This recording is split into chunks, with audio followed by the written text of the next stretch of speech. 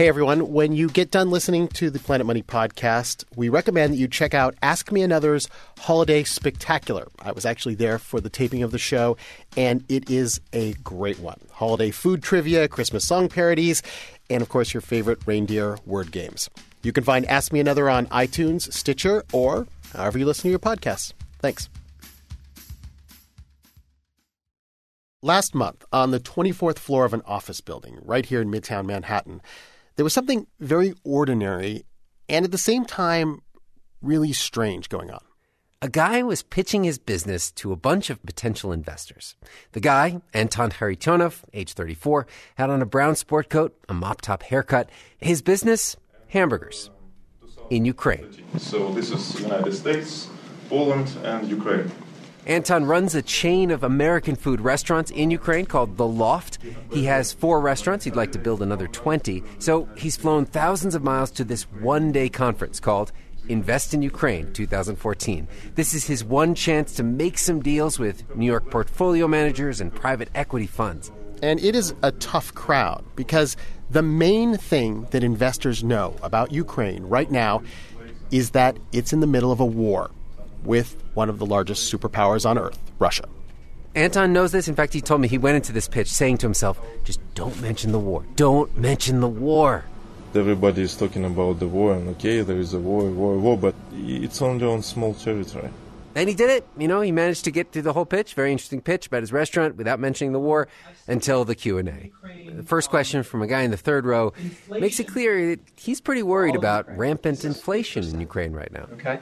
As an example, how much is a hamburger today at the Loft? How much was a hamburger last year? That's a good question. Suddenly, a question that should be straightforward makes everything more uncertain. The hamburger in Loft costs from...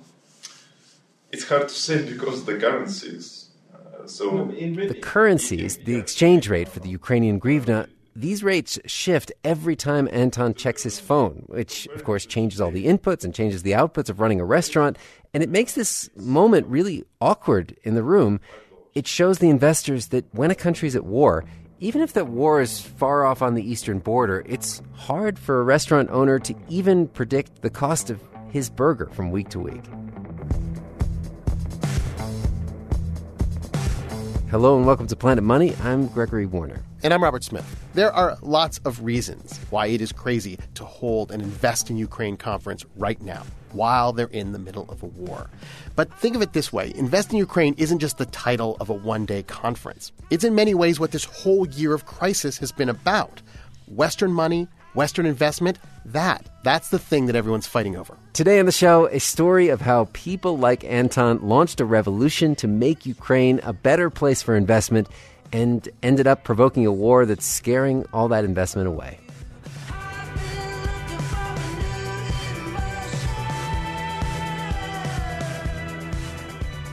So, Robert, let's just go back before the news cameras of the Russian tanks ever rolled into Ukraine. And that hamburger guy we heard from, Anton Kharitonov, he was living in the Ukrainian city of Dnepropetrovsk, and he had a small problem that to him symbolized so much of what was wrong with post-Soviet society. It was that most of the restaurants had these really tiny rooms. Small rooms where you hide from everybody. There are a lot of restaurants like this in Ukraine, and they're for people called here kaznokrats, those who steal from budget. Kaznokrat, which technically means treasury thief. Like, he says, many of the people that work for the Ukrainian government. Public servants, almost everybody is stealing from budget, so they used to go to restaurants where they can hide from everybody and nobody see how they spend their money. You can imagine how frustrating this must have been to the honest, hardworking businessmen of Ukraine. I mean, you go out to dinner at night, and you're sitting there eating, knowing that in all these tiny rooms there are public officials exchanging bribes. It was this sort of constant reminder of how corrupt the system is. Now, Anton, of course, couldn't change that system, but he could build a new restaurant. And actually, you can hear it there behind him. It's designed for a different clientele, with an open floor plan, a loft space with high ceilings and big windows, no place for kaznokrats to hide. This restaurant grew really popular among the city's business and professional class. Anton built another restaurant for free people, as he says, and another one after that. until he ran up against a bigger problem. He couldn't get a bank loan. Ukrainian banks don't give those kind of loans to restaurants or most entrepreneurs. The one source of capital that Anton could get was one that he really didn't want. He could go to an oligarch, those very wealthy Ukrainians or Russians who profited from the privatization after the fall of the Soviet Union. They had a lot of money, and Anton had gone to one of them before. I took money without considering all the other things beside the money. Anton wouldn't quite say what other things he was only later forced to consider, but he did tell me that he learned a lesson. Don't be dependent on just one investor. And even if some rich guy came to him and said, here is the $20 million that you need to expand your chain across Ukraine. No, I would refuse.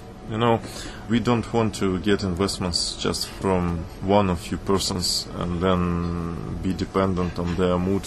So we want to get money from investment funds. And here in Ukraine, you can count them on fingers from one hand. It turned out that there were a lot of people like Anton thinking about this exact problem, how to bring investors into Ukraine. And a couple of years ago, they came up with what seemed like a solution in the form of a document, an agreement with Europe. Ukraine would say that they would put certain laws in place, make it a safer place for foreign investment, and in return, Europe would trade more with Ukraine. Now, this document was called the Ukraine-European Union Association Agreement. It was really just mostly political. It wasn't that binding. But when the president, Viktor Yanukovych, said he would sign it, that was a really big deal for Western investors who focus on this part of the world. I talked to this economist/business consultant named Alexei Ryabchin, and be forewarned, as someone who puts together business deals on the telephone, he does speak extremely quickly. But he says that when that little document got near the president's pen, his phone started going crazy with investors from London, from Dubai. Give us a project, please. We have a lot of money and you will sign this association agreement. Ukraine will have transparent rules. We will, investor will come to the country. Please, we have a lot of money, low interest, give us a project. And we, with our friends, we work in a renewable sector, in green energy. We were run out of project. I mean, you can hear how excited he was for himself and for his country, until at the last minute, the president took a meeting with Vladimir Putin, had a change of heart, and decided he would not sign the agreement with Europe. He would make a big energy deal with Russia instead. And that's when Ryabchin's phone stopped ringing. When we shifted to Russia, bam, no interest. And say, no, hands off Ukraine. It's fascinating because that act by the president, turning from one trade deal, a trade deal with Europe, to another trade deal, a trade deal with Russia, it was that decision that sent protesters into the streets.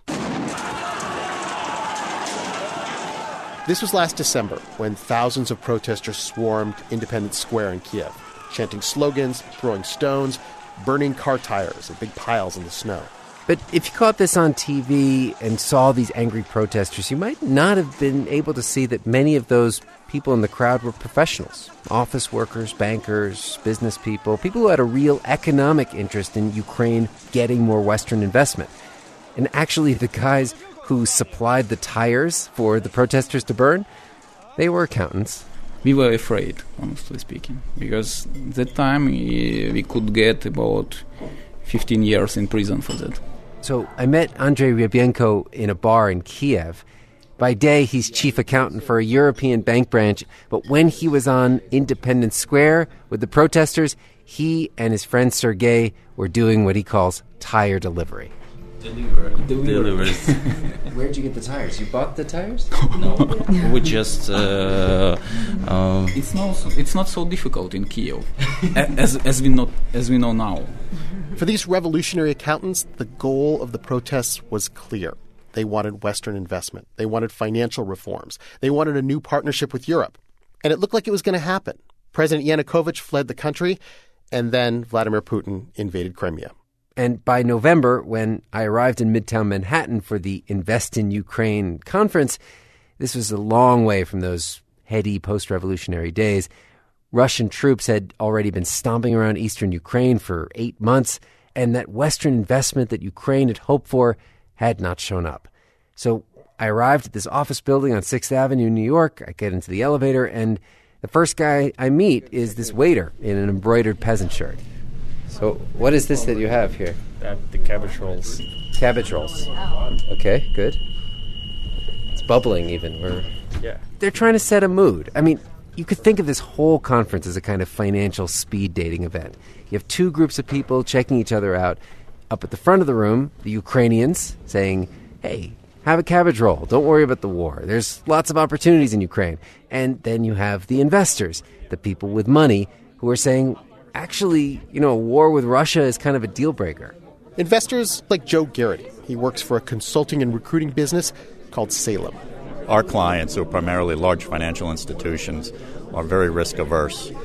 And obviously, what Russia's doing in here, eastern Ukraine and Crimea, obviously that's a huge risk. So I think that's another business risk that gets weighed into the formula on whether or not you'd want to invest. But we see opportunity.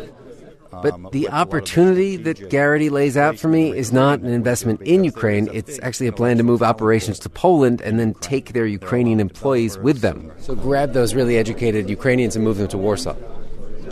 That's one strategy. Just kind of take the Ukrainians out of Ukraine. Well, until it stabilizes. An engineered brain drain, of course, is not the strategy that the Invest in Ukraine 2014 conference is trying to promote. Outside the conference, I meet Natalia Stelmach. She's a technology entrepreneur, here more as a Ukrainian booster. She's checking Facebook on her phone. Because every morning you open your Facebook and you see in your newsfeed someone get killed. And so you can imagine, she's reading these stories and then she's going to kind of pitch Ukraine.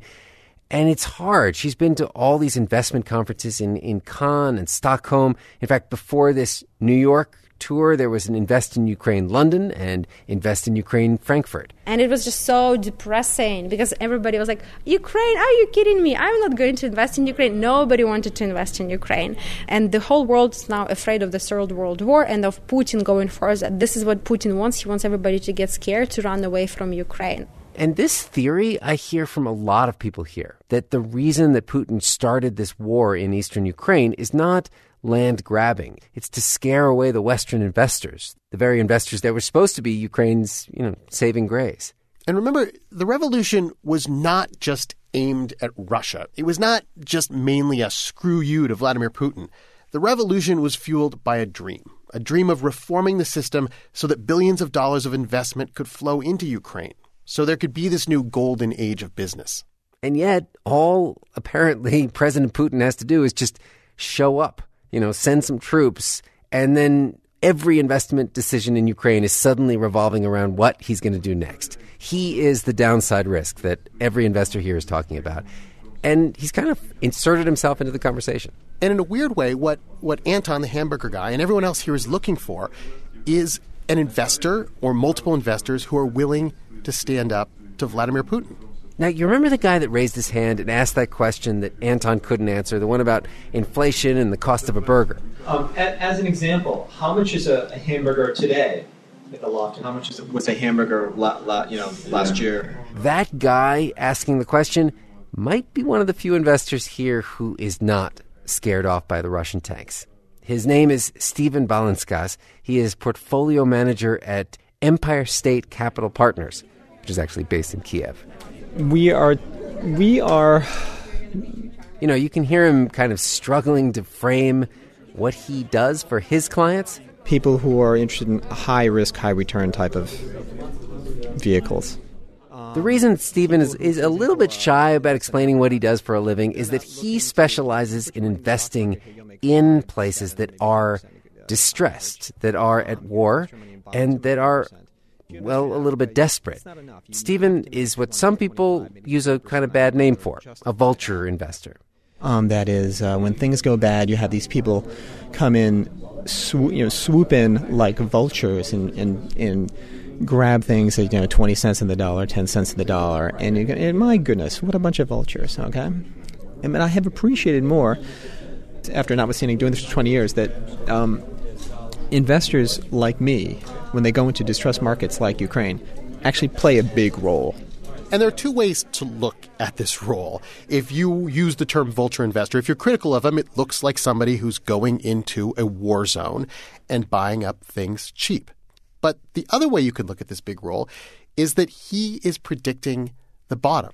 He is figuring out when things are at their very worst and showing a hope that things will actually improve, injecting capital that Ukrainian businesses need, especially at that moment.